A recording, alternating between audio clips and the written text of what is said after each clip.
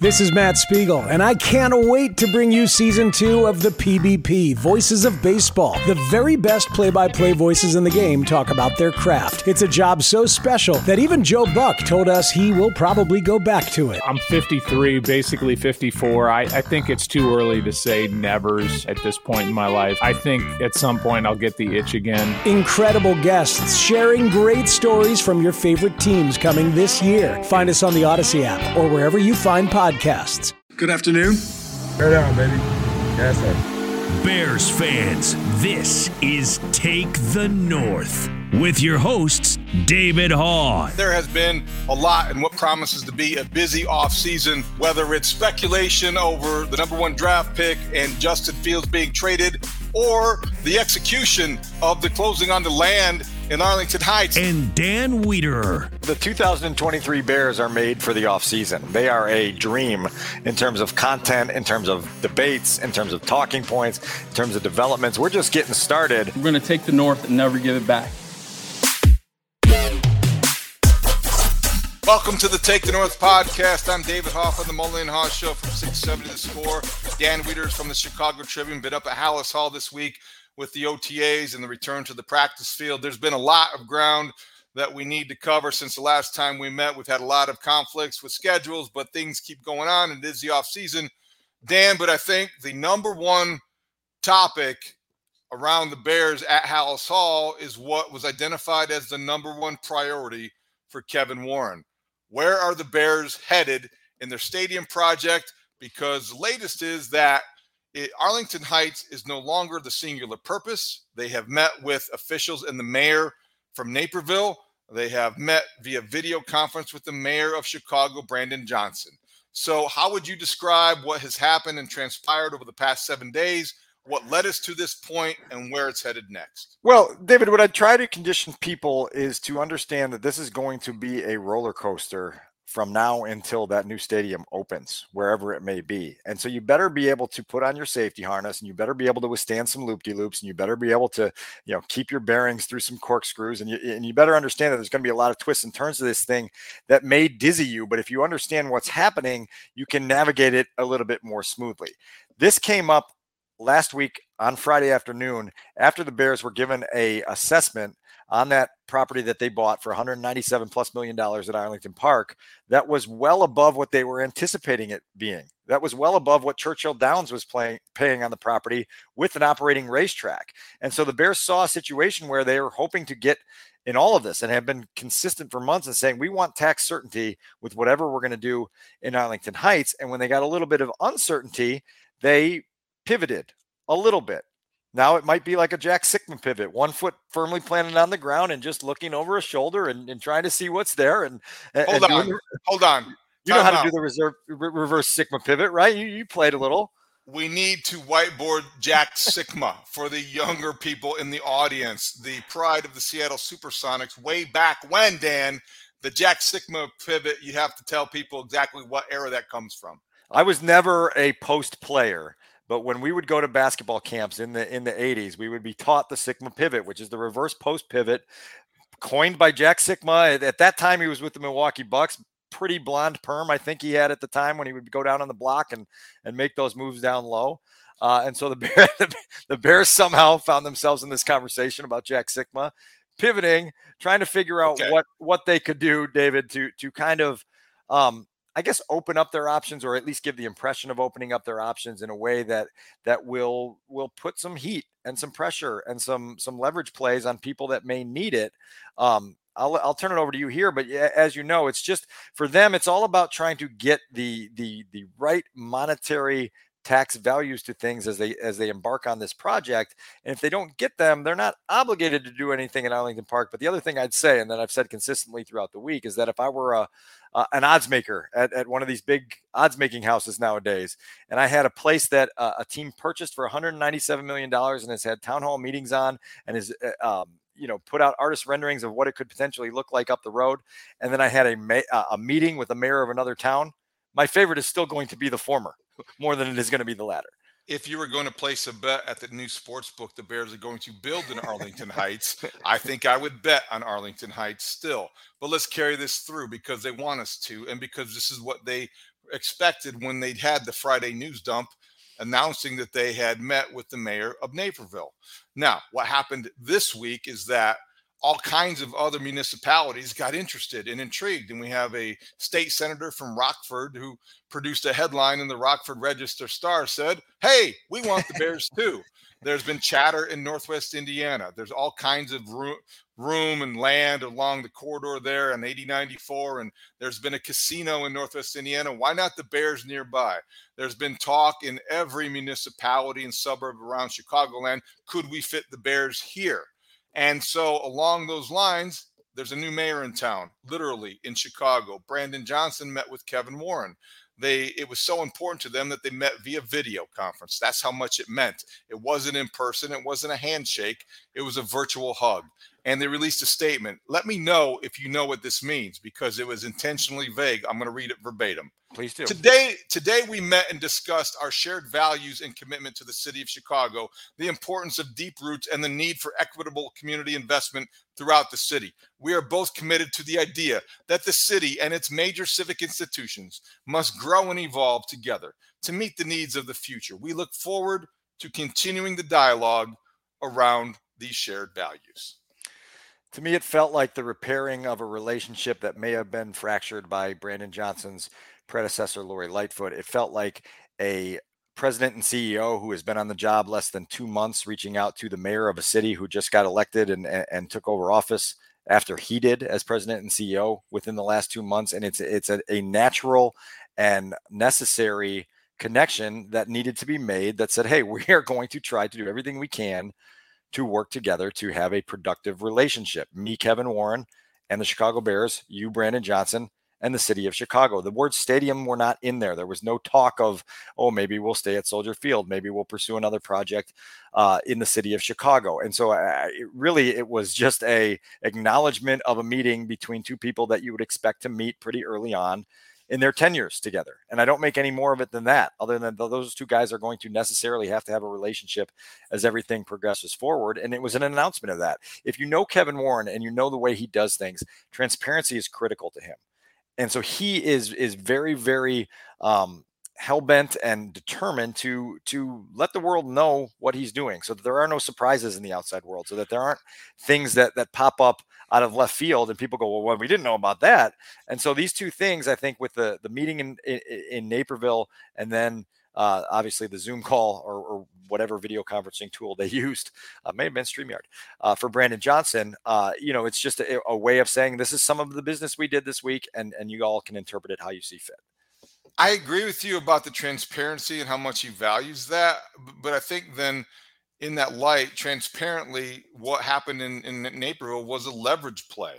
And it was, I think, sure, it was a transparent attempt to try to gain some leverage that Sure. they may or may not need. And I think that you can evaluate and we can debate moving forward whether or not Arlington Heights is overplaying its hand and the Cook County assessor is doing something that is, nothing more than a political ploy.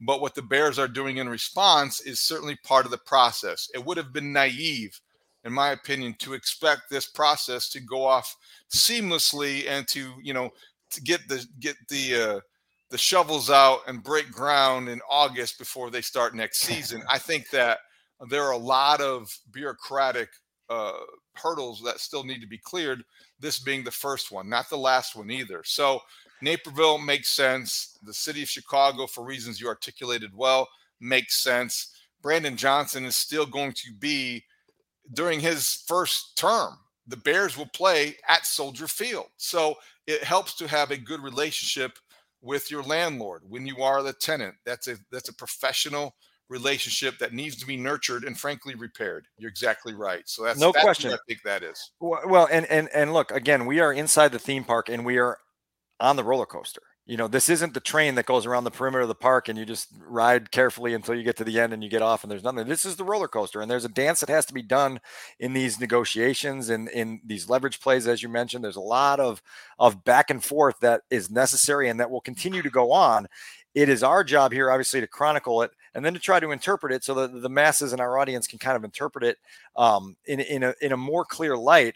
And hopefully we'll be able to get our arms around that. I also will tell you this, that I had conversations with someone very well connected to this process who is very emphatic that the Bears want to make sure that when the first shovel goes into the ground, wherever they're building their stadium, that they don't have this second guessing of, is this really where we should be putting this? It has to be a question that's not only answered with a period, it's answered with 7 or 8 exclamation points. And that when you do break ground and make that commitment and make that investment and start to plan for a stadium and entertainment district that will change the future and history of the Chicago Bears, that you do so with conviction and certitude about what it is you're doing. It was a different situation, but somewhat similar 10 years ago when the Cubs were renovated in Wrigley Field.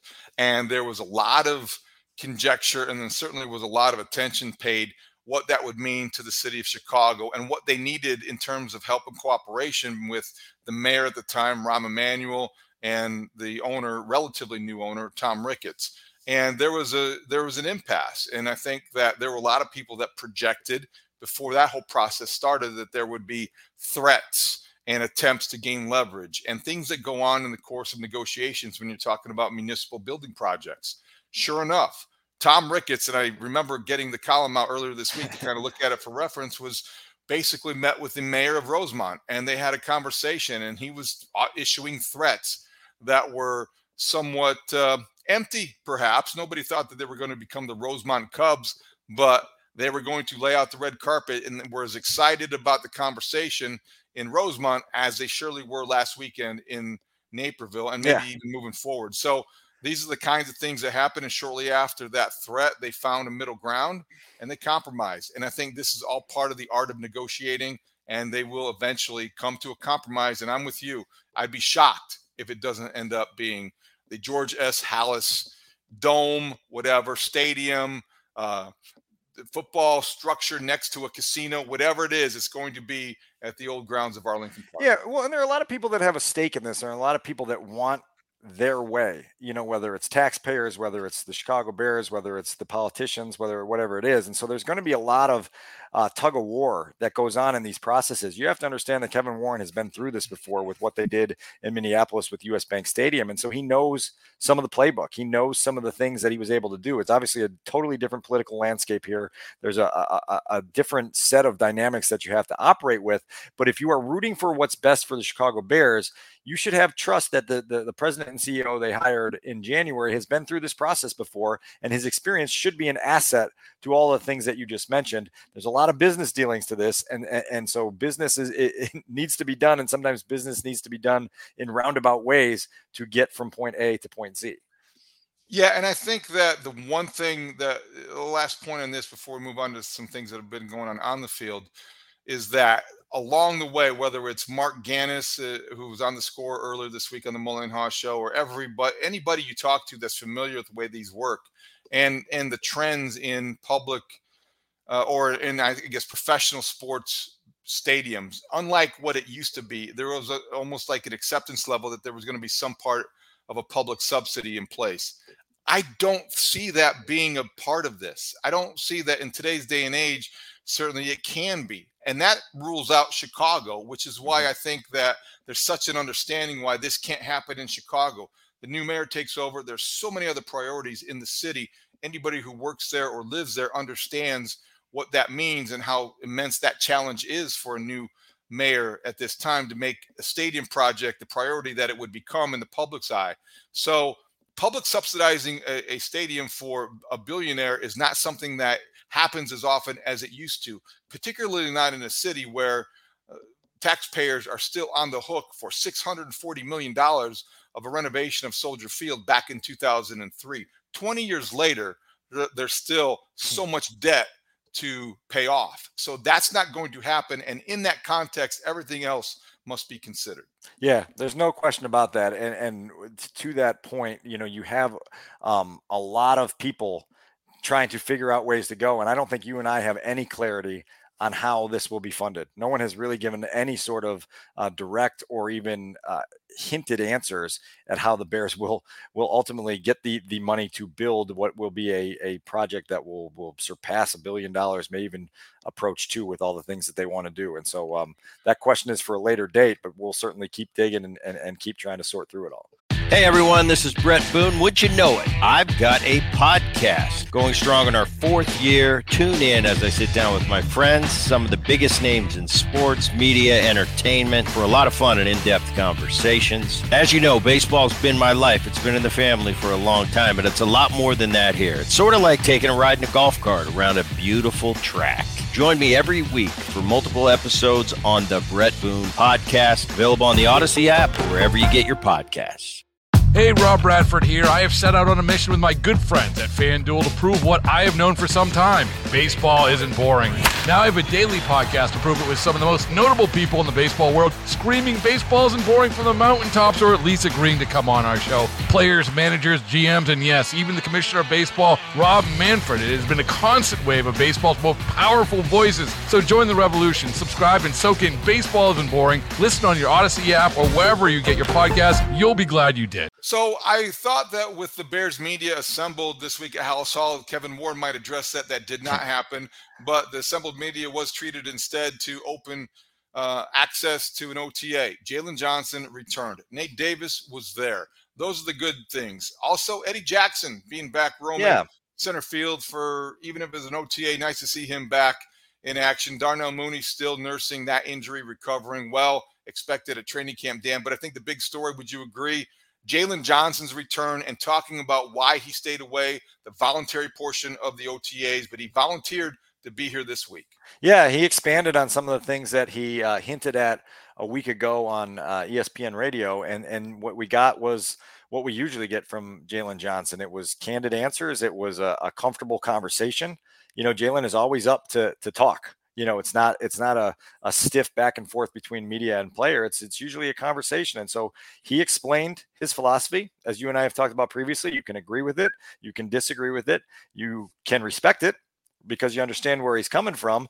And then I think probably the biggest thing for Bears fans is trying to figure out how much is genuine from Jaylon in his dismissal of contract desires being part of his decision to stay away. He's been pretty adamant that the two primary reasons he wanted to stay away from the offseason program in the first 2 weeks of OTAs were number 1A, number 1B, his daughter, spending more time with his 3-year-old daughter, who he doesn't get to spend a lot of time with during the season, and number 2, to handle some off the field charity work that he does and some things in his community that are important to him. All fine and good. So then we circle back to the conversation. Okay, you're entering a contract year for the first time in your football life. Is this something that annoys you? Is this something that drives you? Is this something that motivates you? And his indications again on Wednesday were no, this is not something that is fueling me to make decisions. You can take that at face value. You can dismiss it if you want, but those are Jaylon's words and Jaylon's sentiments. And I tend to believe that this isn't going to escalate. This isn't going to become a Roquan Smith level drama. Maybe I'm not even thinking that. I think Jaylon is willing to have conversations. I think he's willing to, progress through training camp without having to stage a hold in. And he hopes those conversations escalate to a point where maybe he can get extension done before the season starts. But if they don't get done, I don't sense that it's going to become some fallout that ends with Jaylon Johnson on another team by Thanksgiving. I hope you're right. I really do. I hope that he meant what he said about this had nothing to do with the contract impasse and he wants to be a Bear, because he's a very good cornerback. I don't know how good. I don't know how high I would rank him overall throughout the league as far as number 1 cornerbacks, but he's worth keeping, especially for a guy that you've drafted, developed, and even though it was a previous regime. Dan, I probably would have. I'm just being honest here. I don't want to.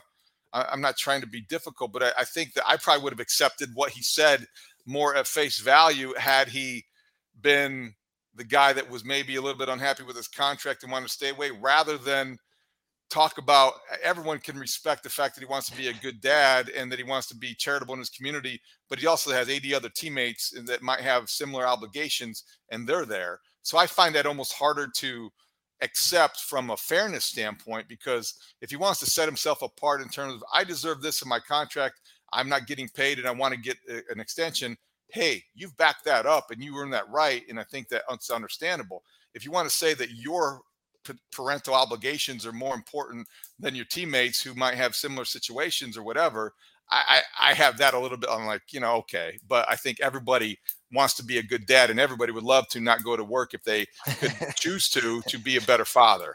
Hear, hear. I hear that one for sure. I would love that if that was an option in my world.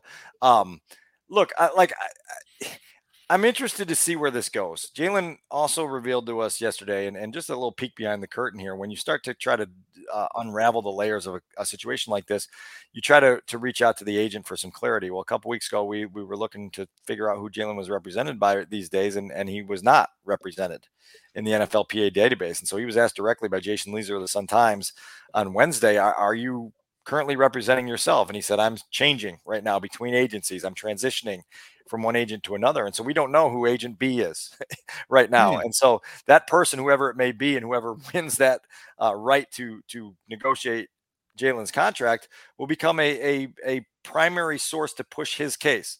And Ryan Poles can push back with some of the things that you just said.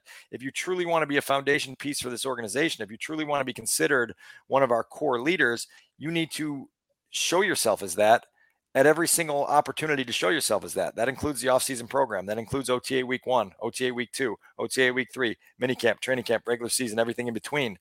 And so that's part of the conversation the Bears can have. The bigger question, obviously, is where do they value him? And you've heard the words value come out of Ryan Poles' mouth a lot when he talks about players. He talks about, being flexible to a point with how he values a player. I don't know what tier they think Jaylon Johnson is on as an NFL cornerback. I know that they really respect his. What do you think? His top football 10? acumen. I don't know if I'd go top 10. And part of it is, look, top like half? I get it. The ball. Yeah, probably. I would think top half. I don't know if I'd go. I started to look and I'm like, can I find 10 cornerbacks that I would rather have than Jaylon Johnson? And just for the sake of the exercise, I don't think that would be that hard to do. Yeah. Yeah. I think once you get past 15, maybe it's a little harder to do. So somewhere between 10 and 15, top half of the league, I think that's fair. The ball production hasn't been there. And right. some will say, well, he wasn't targeted a lot and he needs more targets to get that there. And look, like, I love the way Jaylon approaches the game. I love the self-confidence he has. At that position, you need it. You need to make mistakes and be like, screw it. It doesn't matter. I still believe I'm one of the greats. And so I'm cool with the way he's wired. Like so many players on this roster and this depth chart right now, 2023 is a pivotal season. It's a telling season. It tells you who you are as a player and where you are in your emergence. And if I'm Ryan Poles, I want to see more. I've only been here for a year, and injuries cut short Jaylon Johnson's season last year. And so now it's an opportunity to get more of a proving ground to say, we would love to reward you handsomely, but we'd also like to see a little bit more as well in your second year in a defense and your chance to put your fingerprints on things. I don't think it's anything to worry about yet, but in your reporting and your research, if you do come across the name of Saint Omni representing Jaylon Johnson, then we might have a problem, or we may have a situation that gets a little trickier. Well, St. Omni got a pretty good deal done for Roquan Smith when all was said and done. Where is he now? He's in Baltimore. That's what I'm talking about. If his agent is St. Omni, we don't want Jaylon Johnson striking it rich with a team in the AFC North. I think ideally you'd like to see him get paid by the Bears, because that is drafting, developing, retaining. That's how you win championships. That's how you build rosters. 100%. And when you're constantly pushing that revolving door and making it spin and spin and spin, that's why you get stuck in long periods of fixing things and repairing things and changing things instead of doing exactly what you said: draft, develop, retain, and invest in those guys you have and make them the foundation pieces that you can build up with, instead of, okay, let's remove this and replace it with something else and then try to figure out if it all works still. Speaking of the secondary, Eddie Jackson, after his Liz Frank injury, gets back onto the field. How is his rehab going? How did he look, and what did people say about his presence? Yeah, and look, he was not out there for the team portion of things. They're going to obviously be very cautious with the way they ease him back into things and ramp him up. But Eddie's progressed pretty well. I mean, he obviously dodged a bullet. When you have a Liz Frank injury and you avoid surgery like he did, that's a huge victory. And it's allowed his rehab and recovery to progress faster than it otherwise would have. And so look, honestly, caught my eye immediately walking out on the practice field and seeing 4 run around during pre-practice. and you're like, okay, he's back now, and obviously it's going to take a little while before he's back, but he was back this week. And so you feel that presence. You heard a lot first from Matt Eberflus on Wednesday afternoon, then from Jaquan Brisker about what that presence means to the defense, about what it means to the leadership group at Hallis Hall, what it means to what the Bears are trying to build. And that's a player that has had some ups and downs during his career here, David, as you know, but is so well respected inside that building for the way he's handled it all and for how he's matured and grown. And again, developed as a football player and a mature adult now who can be a guy that you can lean on. I also like what I heard from Jaquan Brisker. Not satisfied with his rookie season, didn't really, like necessarily resting on his laurels, that idea. And I think he's ready, if he can stay healthy, to take a big step in season 2. This secondary is exciting because you look at Tyreek Stevenson, he looks the part, and you've got 4 other pieces that you feel like are very good if they can stay healthy. And the secondary has a real chance of being what we have called it all off season, the strength of this football team. As long as they don't have to cover for 7 and 8 seconds because no one's getting to the quarterback. Right? Fair enough. That's still the question, but you do like the trajectory of a lot of these guys, and now they've got to break through and show you that they are who you thought they were. But having Eddie's back, and the other one obviously injured the same day, Darnell Mooney, Matt Eberflus was pretty emphatic that Mooney would be ready for training camp. That was the most emphatic we've heard anyone in that building say that, yeah, he's progressing. He's on the right track. When training camp rolls around, he'll be ready to roll. So that's good news as well, because Justin Fields is obviously going to need all the weapons that he can get. Chase Claypool again out of OTA practices on Wednesday, still dealing with whatever soft tissue issue that came up earlier this month or late last month. And so you need to keep that group healthy. You really do for the No Excuses Tour to not have any interruptions. Last thing, Justin Fields going out to Fresno to be part of Jaylon Johnson's golf tournament, I think was a terrific gesture by a guy who's embraced this role of not only leader, but almost ambassador for the Bears organization. Not that that had anything to do with him, Jaylon Johnson, returning to the OTA, but can you talk about whatever significance you think that carried and whatever, just however much you think that meant? Look, I mean, they're friends. And I think that Justin is aware of what's expected of him as the franchise quarterback. He's willing to embrace a lot of that. And some of that means just kind of extending yourself in different directions and showing your teammates that you care about them and that they mean something to you, so that then you guys can unify during a regular season and push through the ups and downs. Yeah, I mean, it's a great gesture, and it's another box where you say character-wise, Justin Fields scoring A's, A's pluses, A minuses, whatever you want to say. It's all there in the report card. Now we get to the other parts of things when training camp and the regular season begin, and we'll see how he checks each of those boxes. Mandatory minicamp next week, 3 days at Hallis Hall. The final OTA was called off so the Bears could have a nice outing at the United Center, playing a little basketball, checking out the hockey facility, a very good bonding exercise for the Bears. And they will be back on the field next week. We will be here to discuss it all as it happens, getting back on the board, getting back on the podcast, talking about the Arlington Heights move and also the OTAs. For Adam Szynski, our producer, Dan Wiederer, and I am David Haw. We will talk to you next time on Take the North. You can get us on the free Odyssey app or wherever you get your podcast. Talk to you next time. Great talk. See you out there.